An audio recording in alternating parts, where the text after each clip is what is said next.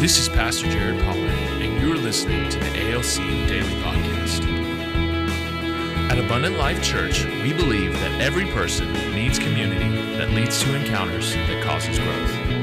Join us as we dive into Scripture, share testimonies, and learn to become the hands and feet of Jesus in our everyday lives. Welcome to the ALC Daily Podcast. My name is Pastor Jared Pollard. And I'm Kenzie Joyner. We are here still talking about how do I know if I have the gifts of grace. And today we're talking about zeal and generosity. That's right. It's going to be great. So here we go. Let's look at the passage. It says, the one who leads with zeal and the one who contributes in generosity. Now again, we're not saying that these gifts always go together, but it would seem that a lot of these gifts kind of pair naturally in people's personalities. Right. They're really similar. It's not that you can't have the other ones. I'd like to think that I have all of these gifts that are active in my life because they're free. They're unmerited favor in my life. But let's talk about these. Let's look at zeal. Zeal also means to lead in this concept, in this context. And so the definition says engage, have charge over, leads, manages, and rules. So that's what it is to have the gift of zeal. And then generosity, to give, share of, impart, bestow with sincerity, purity, and graciousness. Yeah, very absolutely. Good. So let's take a look at these. How do these gifts look practically in Abundant Life Church? My absolute favorite one, worship. The worship. So when you think of zeal, a lot of people will think of preaching or of worship. Right. And so we have opportunities for both at Abundant Life Church. If you're interested in teaching, I'm actually the man you have to talk to. We have the small group teaching team. Yeah. And if that's something that you're interested in, we could talk about the process and see if it's a fit for you. It is a little rigorous. A little bit. It's a little rigorous, but really what we're doing is we're trying to equip people. And you guys, Kenzie's on the team, our small group teachers, man, they've got zeal. And they are excited. I had to kick them out of my house the other night to make sure I could go to bed at a good time. A lot of fun. And so there is zeal there because they have passion for what the Lord is speaking in their life and where they're wanting to go. And then worship-wise, man, it takes zeal. It's one thing to be able to play an instrument. It's another thing, or to sing. It's another thing to be able to get up there and lead in worship. Sure. It says the one who leads with zeal, with energy to engage people, to push things forward. And so, sometimes you might walk into church and you just don't feel like being there. Mm-hmm. Our worship goal is to make you want to be there, to make you feel good about being at church. Yeah. And not because it's about you, but because we're all there to serve the one living God. That's right. And man, does that change our perspectives and get us in a better set of mind to do those things. And then generosity still pertains to worship. And it's not necessarily in a financial sense, but our worship team members give a lot of time. They practice during the week, give a lot of time on Sunday. We're there for both services, and we get there early that morning. Very early, And so it's a lot of work, but it's a ton of fun. Because we get to lead people into the presence of God. That's right. And that makes me want to go for a run just talking about it. Thinking about what worship is like. It's just an amazing thing. So maybe you can sing or play an instrument, and you've never told me that before. Right. I would love to find out about it and get you plugged in and give you some opportunities. We actually have several opportunities that you could help serve. So, absolutely. And then let's talk about foreign and home missions. Okay, foreign and home missions. Now, foreign missions typically we associate with zeal. Man, it takes energy and encounters and empowerment from the Holy Spirit to go into a foreign country and share the gospel of Jesus Christ. Have you ever been, I don't know if I've ever asked you this, have you ever been on a foreign trip? I haven't been to a foreign mission at all. Okay, have you gone somewhere like in the United States or in your city where you've never been? Yeah. So it takes zeal, right? Yes. It takes push to get out there and do it. To be honest with you guys, do you know what's harder than foreign missions? What's that? Home missions. Home missions are hard.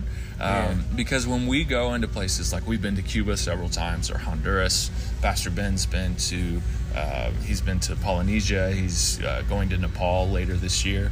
You go into those places and there are principalities and spiritual powers there that are so apparent to us, and they're so easy for us to see.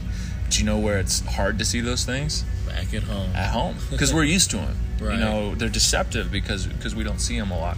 And so it does take a lot of zeal and energy and engagement to do foreign missions, but it takes just as much, if not more, to do home missions. Yeah. Because you're going to see those people again. That's right. Yeah. You're going to see those people again. Yeah. But it's just an amazing opportunity. It takes I think when I think of zeal, I think of the passion of God to get people saved and to get them in His presence. Having zeal for the Lord is like, wanting to see His glory in others' lives. And so having that passion to engage and to have charge and to say, we're going to do this, we're going to lead for God in a way that gets people saved and gets people healed, emotionally, physically, whatever it takes. That's awesome. That's what I think of. Yeah, that's amazing. That's so cool. So we have lots of home mission opportunities. We should do a lot of that through. Are you ready for it? Small groups. Small groups. We do that when we are raising money for like the pregnancy care center, or for veterans coming home, or we did Isabel's house. We've done several different things. The Boys Ranch. That's exactly right. Where we know these are people that are right on our doorstep and they need Jesus and they need help.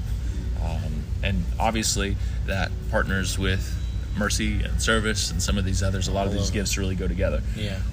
But also in the context of foreign and home missions is generosity in the context of finances, right? Definitely. And so it says the one who contributes in generosity with sincerity, purity, and graciousness. Grace. Yeah. It's really hard. Sometimes we get in the give to get mindset. And that's as far as we go. Because we know that when we give, the Lord can match what we're doing. I mean, He's got the cattle on 1,000 hills and all of these different things, just to use some scriptural references. But I don't think that's exactly the heart of God. That's not with sincerity, purity, and graciousness. We take it one step farther. You give to get to give. Right. And that's the cycle that goes over and over and over again. And I remember I was in prayer a few months ago, and the Lord spoke this to me, and maybe this means more to me than it will mean to other people. But I just want you guys to be open to this idea. Try not to offend anybody here. Sure. It's not a sin to be poor, but prosperity has a greater kingdom impact. Yeah. That's what the Lord spoke to me. Good. And there's lots of scriptures to back up that phrase that I just said. But it's just a simplistic thing of prosperity has a greater kingdom impact. For sure. Well, even if you feel like you don't have a lot, us living in America, we are the prosperous of the world. That's true. And so when we have an opportunity to give, even if it's $20, it's an opportunity for us to give with sincerity, purity, and graciousness. And you don't know what that $20 could pull off in another country. Yeah, definitely. You don't know. In fact, a lot more than here. That's almost, as far as the Surge Project, the missions organization that we work with, that's almost a soul. Yeah. I mean, if you think about it, the average cost across the world is $3,000 to plant a church, and then within a year, that church is between 80 and 100 people. There you go. 3,000 divided by 100 is $30. You almost paid for a soul with that $20 giving. Right. I mean, that's what you have to think about, the impact that you could have in a place where churches weren't popping up and weren't available. They're getting people saved that wouldn't have that opportunity. That's exactly right. And so it's just a really practical way. When you get an opportunity, give. Make it happen. That's right. Make it happen with sincerity, purity, and graciousness. Yeah. And then we've actually already said this one, but I think we can do it again. And that's time. And this comes with generosity and zeal, because time takes time. Yeah. Like we talked about earlier this week. Yeah. It does take time. It's a sacrifice. And I do think generosity in regards to our time is a valid thing. Yeah.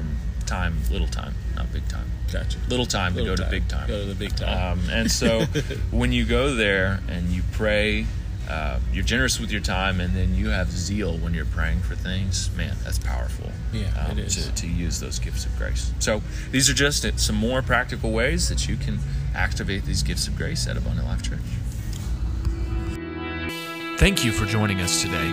At Abundant Life Church, we believe that through community in small groups and encounters with Jesus, you will have growth. Visit abundant.us to learn more about ALC and how to join a small group. You can also join us at our new service times at 9:30 a.m. and still for our live stream or in person at 11.